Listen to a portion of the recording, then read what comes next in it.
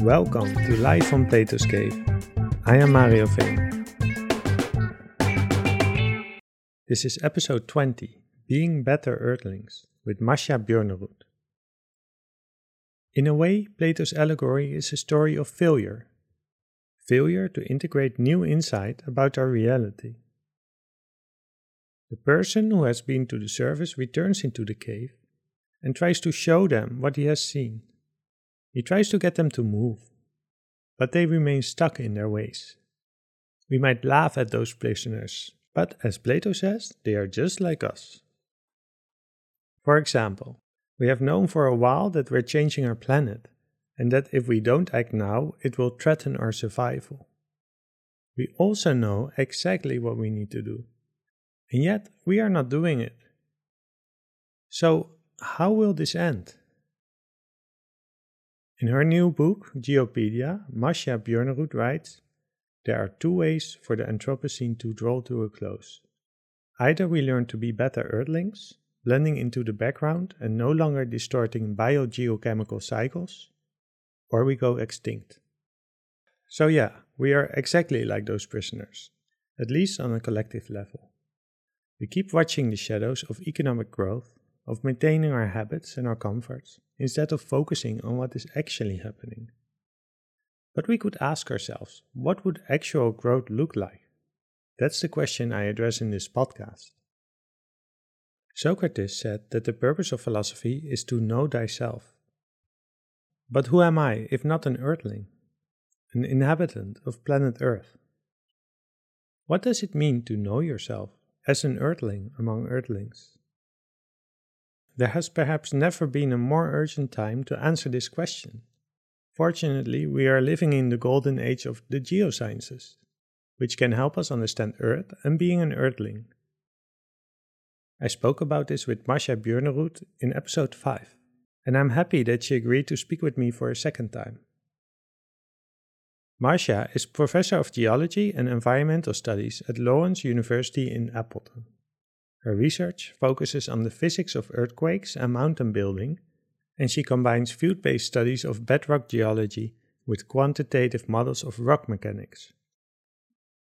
Masha is a contributing writer to the New Yorker's science and technology blog Elements, and the author of books that help us better understand our planet. Reading the Rocks, the autobiography of the Earth, and Timefulness, how thinking like a geologist can help save the world. And the book that just came out is called Geopedia, a cabinet of geologic curiosities. Thank you so much for speaking to me again. We spoke for a little over a year ago about timefulness and geology. I just listened to the episode yesterday, and there we did mention Geopedia already. I think it wasn't out yet. No, it just came out about a month ago. I have it here. I read it during my holiday. I really appreciate how you did this book. So it's a small book. It's good to take on holiday for people who are going on a summer holiday. And it's just to very simply, it's an alphabetized list of concepts, selected concepts that you find important, I think, for geology. How did you make that selection anyway? Because if I have a list of concepts that I find important in my area, but they wouldn't fit in a book, and I'm sure it's the same for you too. Yeah, it was an interesting project. It's part of a larger series that Princeton Press has released, these pedias, small natural history books. So the idea was not mine, but I was given fairly free creative rein to decide how to structure the book, other than it had to be an alphabetized list. And so frankly, I chose words that were interesting words that had a wide range of origins, but also that collectively spanned a wide space of the geosciences, so that I hope that if one reads most of the entries, you come away with a kind of impressionistic understanding of the geosciences, how we know anything about the way the Earth works, and maybe also just an appreciation of the sheer profligate variability of things on Earth. Yeah. So it's a bit of a confection of a book. It's a chocolate box book. You could open it and take a bite and close it again and then come back to a different point. But I hope it has enough substance to feel like a satisfying intellectual, something to delve into a little bit. So it's not a magnum opus, but I hope it entertains and educates a little bit. Yeah, and I think it contributes to geological literacy. I don't know if we discussed this in our previous episode, but I mean, I'm very interested in getting to know different areas of science because I have I had my geology was in high school. That's about it. And now because of what's going on the planet and climate change, that's how I become interested in geology. But I don't have this whole education. And after you've read maybe one or two kind of overview books about geology, well, that's important too, of course. You get more an impression of the whole picture. But then I'm hungry for more. But then usually you have only like either more of those books that are kind of, you hear kind of the same things that come back, or you are in the really specialized geology literature. What I appreciate about this book is this approach to concepts, and that's something I do in my own work as well with philosophy, rather than speaking about the philosophy of Kant, or we're going to talk about empiricism. Just to take one concept, in this case, it might be experience and the relationship between experience and something else. And so I think that really works well. And I mean, you're not alone in perhaps having this yearning to understand the planet better, but not ever having had the opportunity. And I mean, really, to me, it's a colossal tragedy that in the West, our very sophisticated educational systems essentially do not include teaching people about the planet. And it's sheerly an artifact of the maturation of the different sciences and when curricula became sort of codified. I mean, I'm more familiar with how that happened in this country, but I think in Europe it's the same thing, that at the time, perhaps in the early 20th century, when secondary school curricula were being established, the geosciences were still a fairly primitive discipline. Physics and chemistry and then biology were coming into their strengths. And it's just almost beyond comprehension that most Earthlings really do not understand the place they live, to the great detriment of us all. And this includes people who wield tremendous amounts of power, who are making decisions that have planetary implications, but are doing these things in complete ignorance of the effect they will have on the planet. I just wish we could rewind the tape and go back and have rigorous earth science threaded throughout everyone's education. We would be better off, not only for environmental reasons, but I think spiritual reasons as well, understanding really in a fundamental way who we are as Earthlings. Yeah, I like that term, Earthlings. You use it a lot, and I do, and it's just true. Yeah, we are. Yeah, that's pretty much it. We're Earthlings, but they're also. Who else would you consider Earthlings? Exactly. I know it doesn't only mean humans. It means all of those who dwell on Earth, and maybe even inanimate components of the Earth. I think if we compare it with something else, which is taught more, I guess in high school, it's about outer space. But you write that we know more about outer space than about the world under our feet. Well, we know more, for example, about the surface of Mars than we do of Earth, which is, because we have these oceans, and I love the oceans. It's a good thing. But it is kind of amazing that we have higher resolution topographic maps of Mars at this point. And of course, we should explore space. But I do always rankle when people think that's the only way to get children interested in science. There's plenty of remarkable, mysterious stuff going on right here under our feet that we don't understand, and we need all kinds of brains to start investigating. And space is not the only way to pull people in. This is such a parallel with philosophy. We discussed, I think it's episode 10. We discussed, somebody who started out doing biology, but then got interested in philosophy and particularly Heidegger. And this is one of the points that Heidegger made. Is like it's easier to look at the star than look at yourself. And of course, he means that in kind of a different sense, in like what does it mean to be human? But at the same time, and this is actually what Heidegger was criticized for, is that to be human also means to be born and to grow up, and basically to be an earthling as well. Why was he criticized for that? It seems. One part of the understanding is that we just kind of show up on this earth. We inherit this whole time that we didn't choose, but it's ours. And how do we deal with that? But the part that he didn't address is that we also are the product of an evolution, and that there's a development, for instance, from child to adult. But also another philosopher, Bernard Stiegler, took that up, and he started paying attention to how we started using flints and how this became kind of a relationship with the earth that we had that we now call technology. Only in the beginning, it happened very slowly. So our own evolution could be in sync with the technical evolution. But the problem now is the technical evolution is going so quickly that our biology and our society cannot adapt. So I just had to think about this part of this understanding of who we are. I mean, this is one point that Heidegger really emphasizes, is that we are from the earth.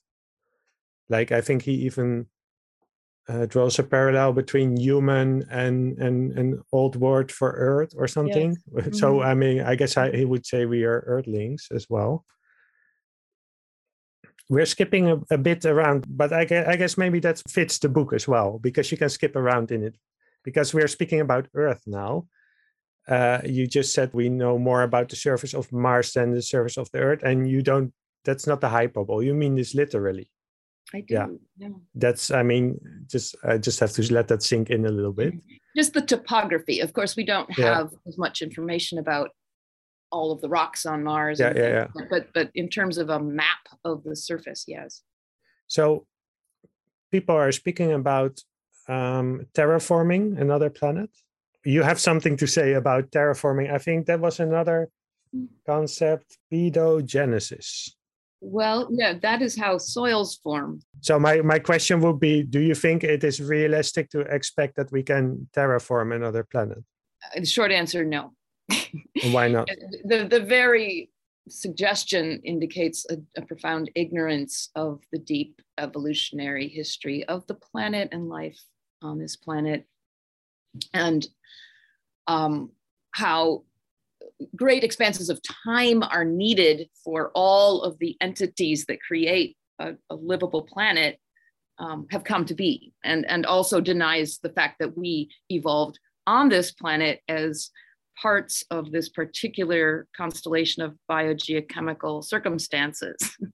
And to think that we could just, by fiat, recreate that in a matter of even a few centuries is just so hubristic, I can't even express it.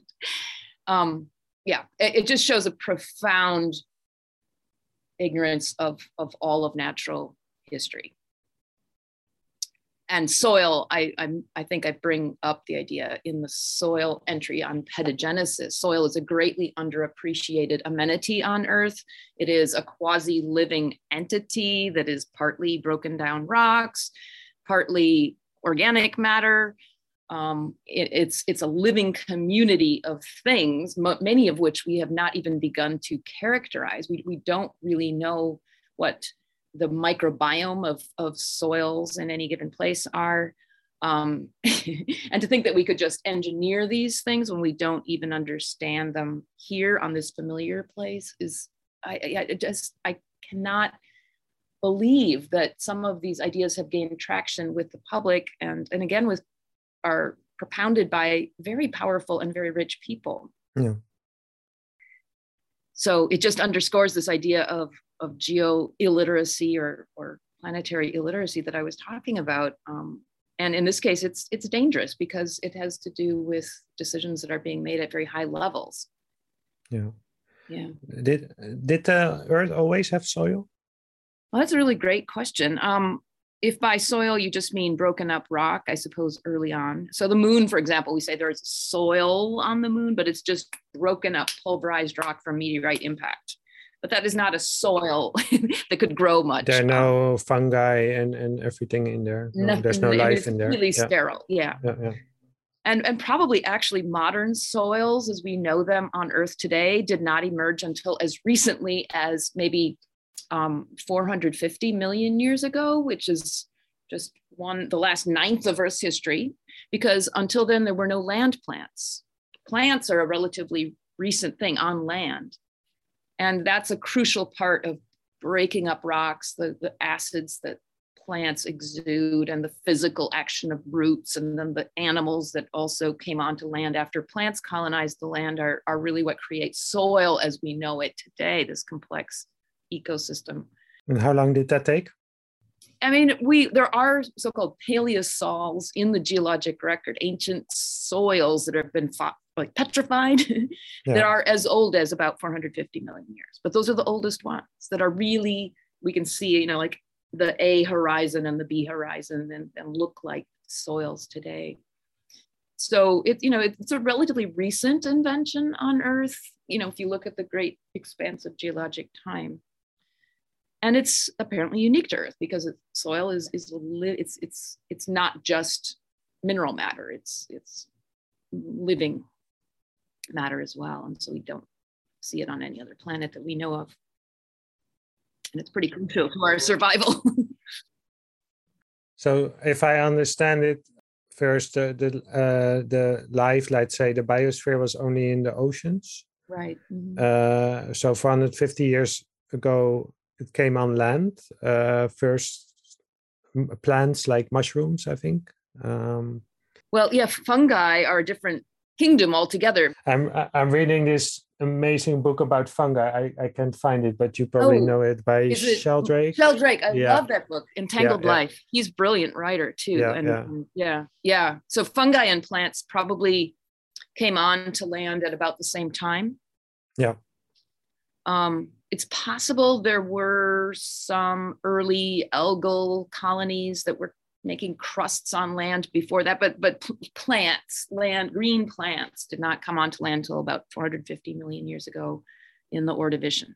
Okay, and those started to break up the rocks, grow their roots, plants dying, that became part of that. And so that kind of that mixture early on of different rocks and pulverized rocks and biological matter, I guess, together, that was kind of the early soil. Or was there another ingredient as well? Yeah, no, that's the main thing, that rocks physically and chemically broken down, and then organic matter mixing into that, and then invertebrates, worms and insects that live in the soil, further modifying it. And again, we don't even know the census of bacteria and fungi and vertebrates that live even in a small amount of soil in a given place. Yeah. And actually in the geologic record, we can see this change, the colonization, I sort of hate that word, but the occupation of the land by land plants profoundly changed erosion rates. There's a real change in river systems. Rivers became more likely to be channelized rather than running rampant over the landscape. So this was really a major change, kind of late in Earth's history. In another episode, so the biologist said that the Earth's geosphere is a biosphere. So I start to understand that a little bit more. So one other thing, I was really surprised. Because what I remember about geology is plate tectonics and Pangea and volcanoes. From even my primary school, I was really interested in dinosaurs, and I saw this picture of this is what the Earth looked like when they lived, and I mean it was very amazing to me. But because for me that's something I learned in primary school, so I assume we've known this for hundreds of years already, at least. And I was really surprised to read in your book that plate tectonics, that it has only been really acknowledged in geoscience since the 1960s. That's only half a century ago. That's right. Yeah. Did you get it in your own education, your own high school, or? Not really, no. No. And I was in university at a time when probably 2/3 of the faculty were people who had been appointed prior to the plate tectonic revolution. So, I mean, they were teaching tectonics, and I don't think there was anyone who didn't embrace the idea, but they were trained in a pre-plate tectonic paradigm. So yeah, it's really extraordinary that in there was almost a period of about a year where the geological community went from being what we now call fixists, thinking that the continents were stuck in place, to being mobilists. 1965 was really the inflection point where new data that had been classified by the US Navy essentially became available about the seafloor and magnetic patterns in rocks on the seafloor that were really the key to understanding seafloor spreading, which is really the key to understanding plate tectonics. And in about a year, when the mechanism by which continents could be moved was finally recognized, there was just this complete change in the view. I mean, there had been people even back in the early 20th century who proposed that continents drifted, but could not explain how this could happen. And so the key was the mechanism of seafloor spreading, that once people saw, oh, it's this great conveyor belt, this volcanic seam that runs around the world that sort of pushes the continents apart, then all at once, this was this gigantic paradigm shift. Suddenly you're living on a moving planet. Yeah. And that is really a first order change in intellectual framework for the field. It reunified fields that had become just sort of separate kind of entrenched disciplines. Paleontology sort of suddenly made sense. How could you find, for example, dinosaurs that could not swim across great oceans on vastly different continents? So lots of things suddenly made sense. Yeah. But that's quite a fundamental discovery in a science that is quite old. So then I'm wondering, what is the next one? Let's first ask, have there been any major discoveries like that since? Oh, yes. Yeah. I mean, I think the plate tectonics revolution, it changed the geosciences into modern science. And it coincided with a lot of technological advances, especially ocean drilling. The capacity to drill long cores of rock into the oceans was another part of the discovery of plate tectonics. And this then opened up high resolution records of climate change over the past. Other things that have happened, even since I've been in the discipline since about 1980, have been huge advances in isotopic dating of rocks. So we really have high precision methods of knowing how old rocks are, including the oldest rocks that we can find on Earth. So we have much, much better calibrated geologic timescale, even going back to the very distant early days of the planet. The whole field of biogeochemistry, which is wrapped up with climate, is really new. This just did not exist when I was an undergraduate student at university. This was not a distinct field. And now we recognize that one of the most kind of important characteristics of the Earth are these biogeochemical cycles of carbon and sulfur and nitrogen and phosphorus and, of course, water, that are all tangled up with each other in complex ways over different timescales. That was not a way that people were thinking about the Earth. And again, that's knit back together fields that had evolved apart. So, it's brought igneous petrologists who study volcanoes in conversation with people who study climate, who study soils. So the discipline has become, I think it's moved away from its traditional emphasis on taxonomy and classification to systems thinking. So it's a completely different discipline, even since I studied at university, and I'm not all that old. I've been in the field for 35 years, but we are, I would argue, in kind of a golden age in the geosciences. And that is not something that the general public is aware of, I think. No, not at all, I think. Yeah. And especially in this context where it's very crucial that we get to know the planet that we live on. I mean, and another thing that's closer to my own field is much better understanding of earthquakes and seismology. And that's also got huge humanitarian importance. So we can't prevent earthquakes, but we have much better records and understanding of the physics of what happens in earthquakes. And it's really tragic, as I said before, that we aren't able to better communicate some of this knowledge to people who live on this very dynamic planet.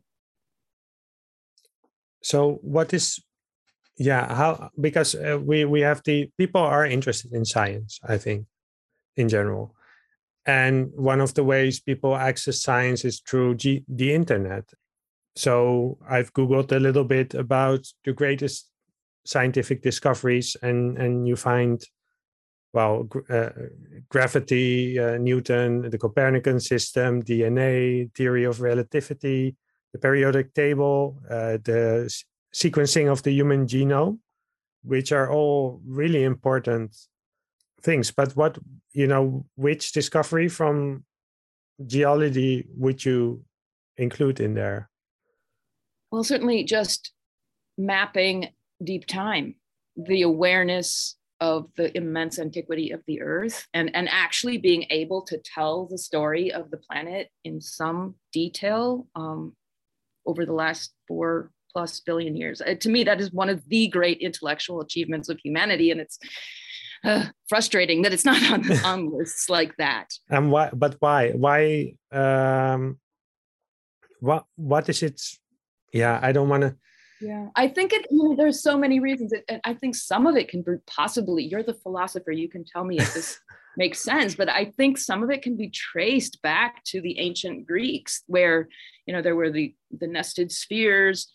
The mundane was the corrupt sphere that was not, perfect. The heavens were perfect. And so, there's just always this kind of disdain for the mundane. And of course, mundane literally means of the world, of the earth, that we just assume that this place is not interesting or important. Yeah. And then, as I said before, geology is a late blooming science. It lagged far behind physics for sure. And so for complex reasons, that reputation has clung to it. And it's now, this really flourishing, intellectually dynamic field, but it just doesn't rank. People don't think of it as science. There is an implicit hierarchy of the sciences, and geology ranks pretty low in most people's minds, unfortunately. I spoke to a theoretical physicist before, Vincent Icke, and he says the greatest question in physics is basically how to have a unified model where gravity and quantum mechanics, because there are two theories, they explain so much, but they don't go very well together. So is there what would you say is now the greatest question in geoscience, the unknown question that everyone is working on, and that they think, wow, if we would only somebody could come up with this, then we would have a major breakthrough again in the geosciences? I don't know if there's anything analogous to that, but there's just this sense that at last we have the analytical and computational tools to really delve into some of these complex systems that we're just beginning to kind of recognize. Yeah, so does that mean discovering that there is so much to know, so much that we don't know? Yeah, and a lot of it we've needed better computational capacity. These things are immensely complicated. The climate system, just, statistical analysis and modeling. You just need computer capabilities that can crunch through lots of numbers.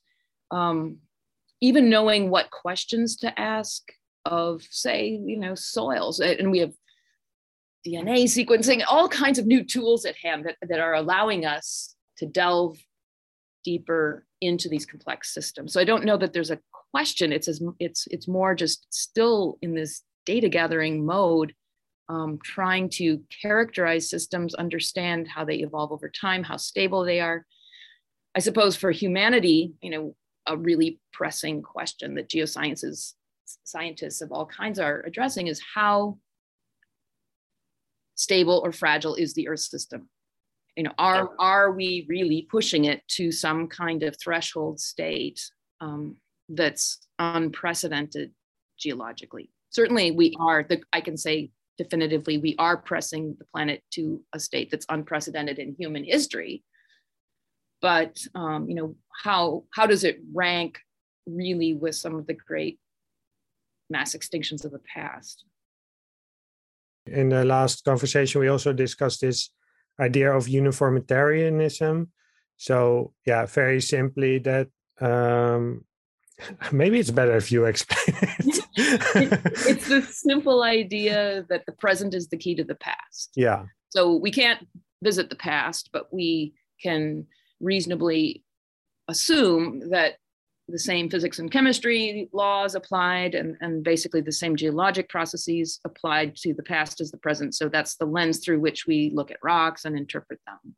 Mm-hmm.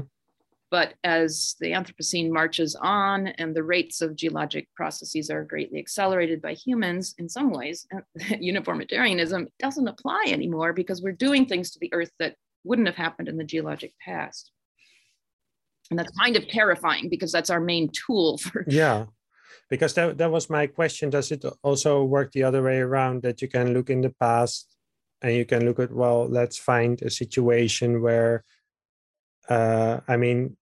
where the circumstances were similar to the ones that are happening on Earth now? Yes, and in fact, more and more papers in the geological literature are doing that. It's really kind of interesting that what do they come looking up with? at an ancient analog for potentially future events. Yeah. Yeah. And what is their takeaway? Well, there's some fairly terrifying scenarios. One example is this event that happened about 55 million years ago. It has this unwieldy name, the Paleocene-Eocene thermal maximum. And so it's post-dinosaur extinction. It's a time when the Earth was already fairly warm. Mammals were kind of beginning to diversify. And then there was some huge release of methane, probably from a form of icy hydrocarbons called gas hydrates or clathrates that belched huge amounts of methane into the atmosphere, possibly in a matter of a few weeks, that would be comparable probably to 3 times what humans have put into the atmosphere so far from fossil fuel burning. So a really large sudden release of methane, which is a very potent greenhouse gas. What we see basically is severe ocean acidification, a mass extinction. It's not one of the big 5, but a pretty profound mass extinction in phytoplankton in the oceans, which are at the base of the food chain, that then rippled up and had bad effects on higher marine organisms. Also, just complete rearrangement of ecosystems on land, and a period of real climate instability for probably 100,000 years or so. And what is instability? What range do we have to think of? Because the temperatures, global average temperatures rose, geologically suddenly by about 10 degrees Celsius, and that's tremendous. Okay, because people are speaking now around we have to limit to 1.5 degrees since the Industrial Revolution. Mm-hmm. So that's 200 years, 1.5 degrees in 200 years. Yeah, something like that. Yeah. Okay. Yeah, and we're probably way past 1.5 now. Yeah. So this is an interesting, sobering event. It didn't cause one of the big 5 mass extinctions, but it was a pretty severe mass extinction, especially in the oceans. And it took a long time for all of that carbon to be kind of digested again by the biogeochemical cycles and things to return to a relative state of stability. Certainly 100,000 years is long for humans. And the challenge, of course, is we just don't quite know how quickly some of these things elapsed. Was it really a couple of weeks of release? Over what period of time did this really happen? The resolution of the geologic record is not high enough for us to distinguish between, say, weeks or decades. Yeah. But then it sounds like, so geology often has the idea we're studying, of course, we're studying the rocks now, but we're trying to understand the past and the past of the planet. And when you speak about deep time, someone could say, well, the same thing people say about history, like, okay, but it already happened. So, I mean, good if you find it interesting, but it's finished already. We live now. But we live in the shadow of these things too. I mean, they influence us, and they may be analogs or cautionary tales about the future. Yeah.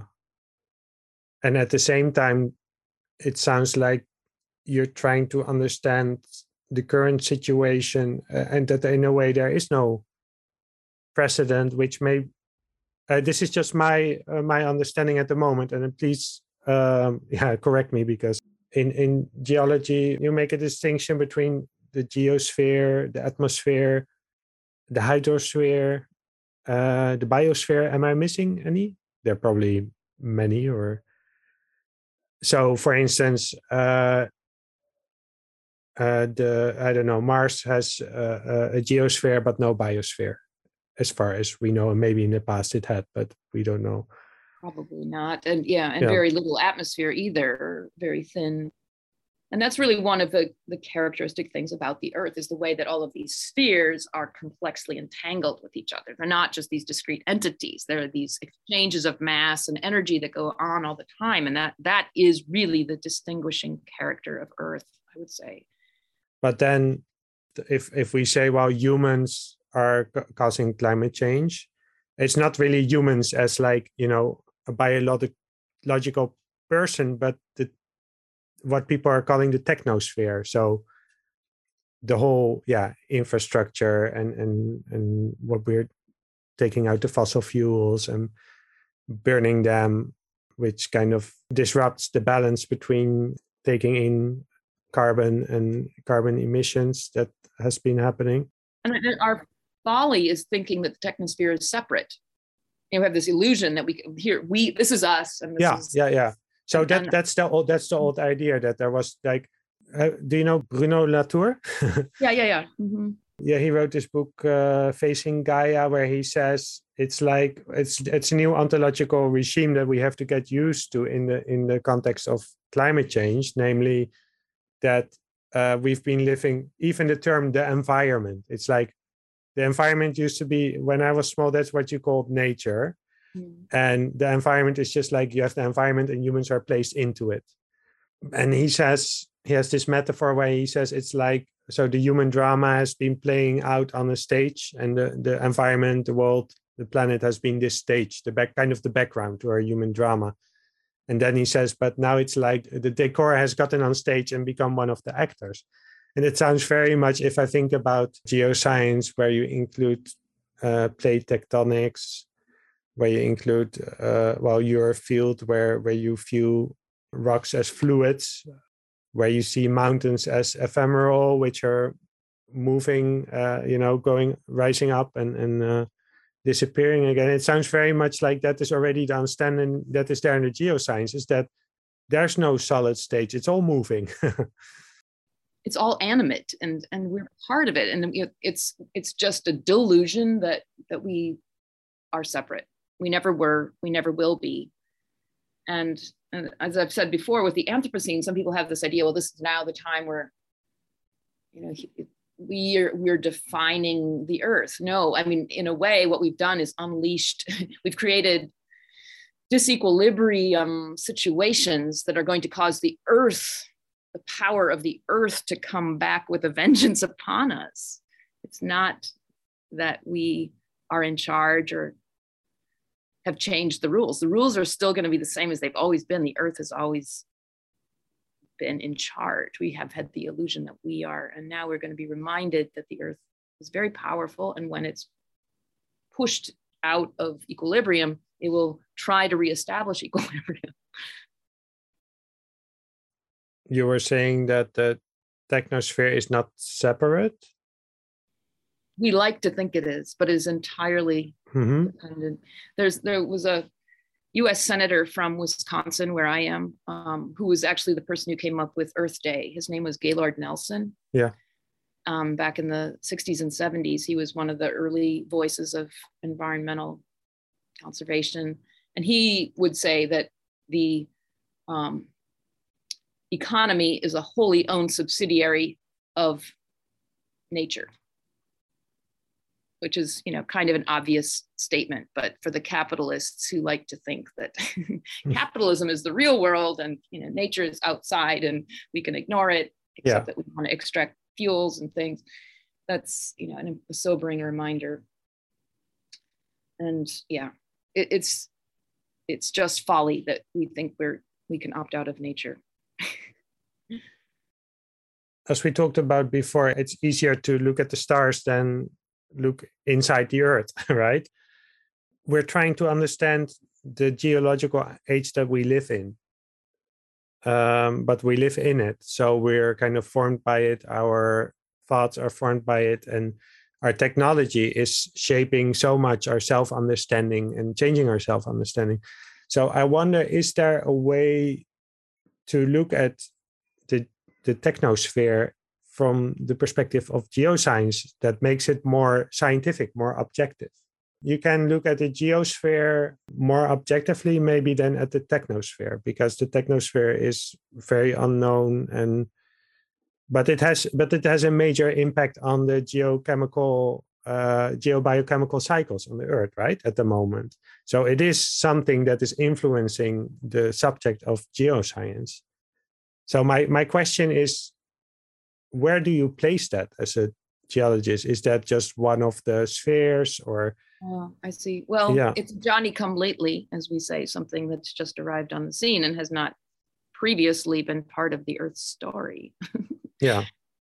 But it's also fine to say, well, this is the limits of our science and we're not saying anything about it.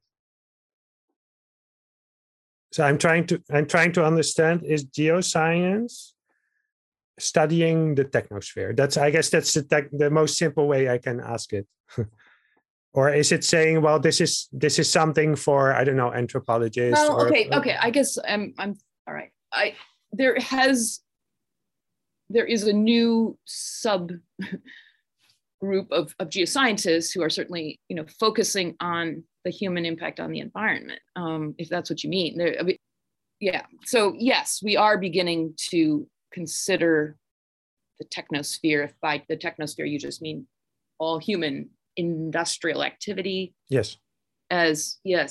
So living in cities, building buildings, drilling into the earth, flying airplanes, the whole thing, internet. Yeah. So we are turning toward that. And it's interesting. There was, I think, this idea that that's not really geology for a long time. And I think sometime in the early 90s, geologists started realizing, well, this is affecting geologic phenomena and is a urgently needed area of study. So yes, this has become a new area of focus in the geosciences. I had a thought, I guess, as you were talking about, it's easier to look at the stars than at ourselves. I think that that's really where I think we are as a educated 21st century society. In some ways, what we really need is wisdom and not knowledge at this point. We have lots of scientific knowledge. We have technology that has certainly improved at least some people's lives tremendously. But what we lack is the introspective understanding of really our own needs, how to live peaceably together. And I was thinking about this with the metaphor of the cave. It's not that we haven't emerged and seen the light. It's just we don't know how to process that. And we've been sort of so overwhelmed with so much new information, new technology, that now we need to maybe go back to the cave and contemplate what it all means. When he comes back, he's like made fun of, right? Because his eyes are not used to the dark, and they Right. say, well, what, you ruined your eyesight, and so it's not integrated. Yeah.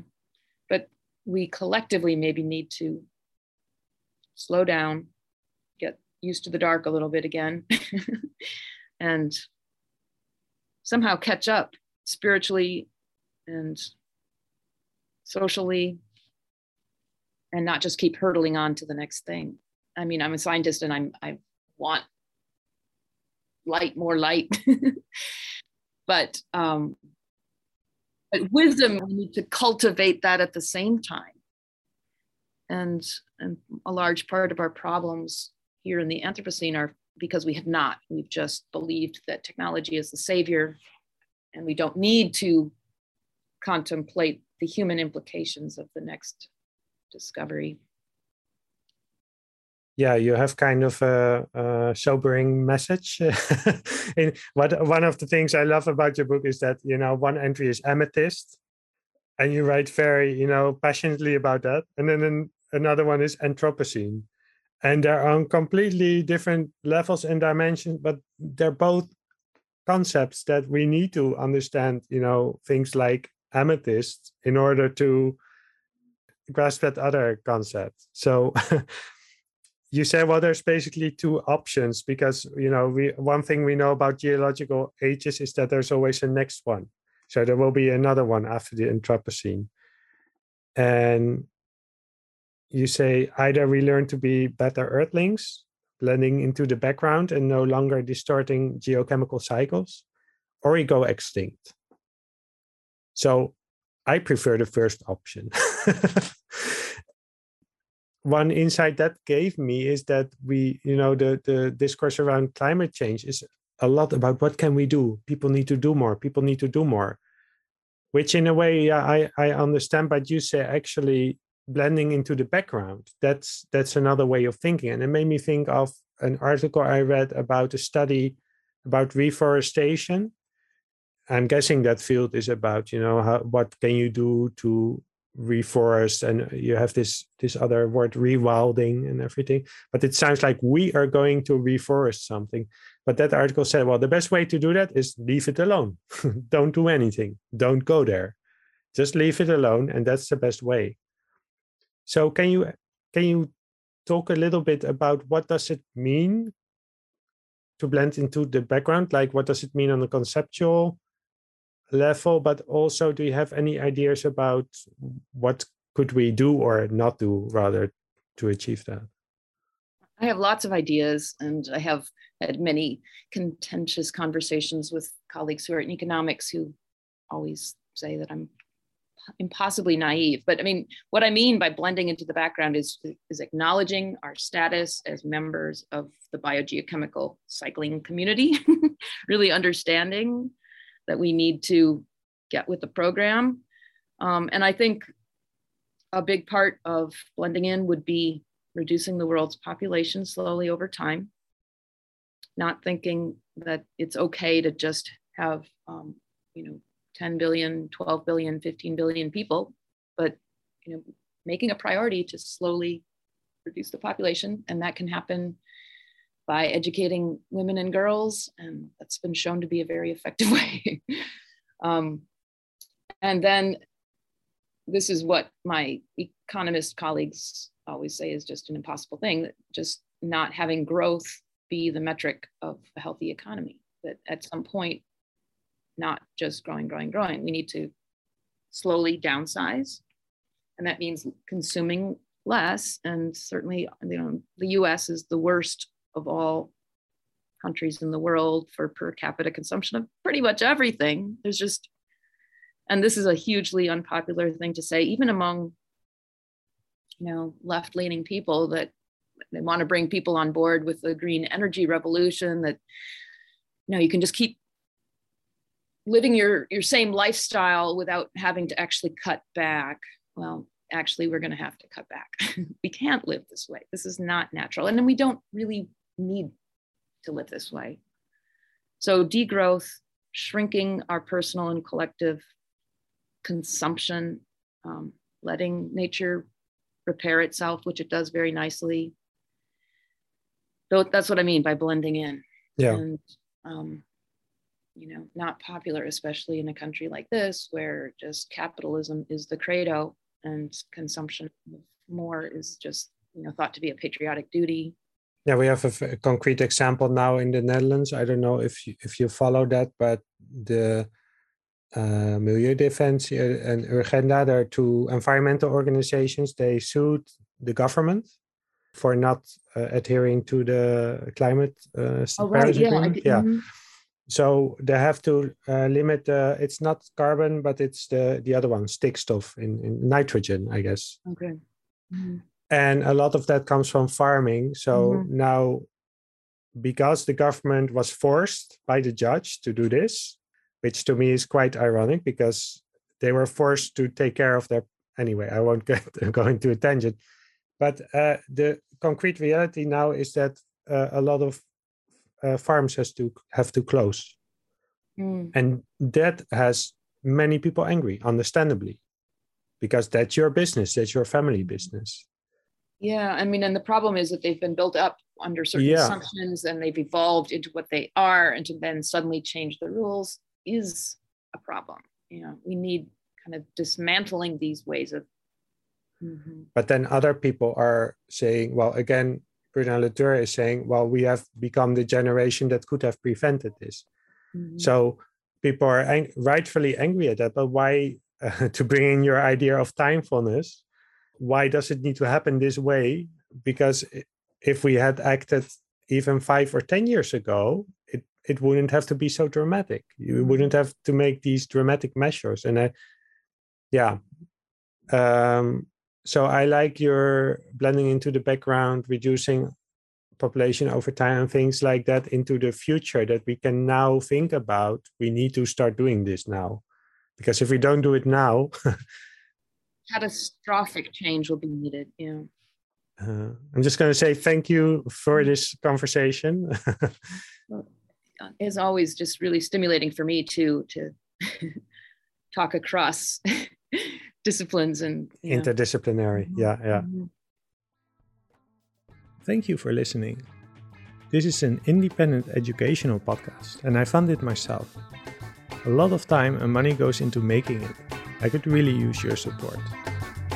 Go to livefromplatoscave.com for ways to do that.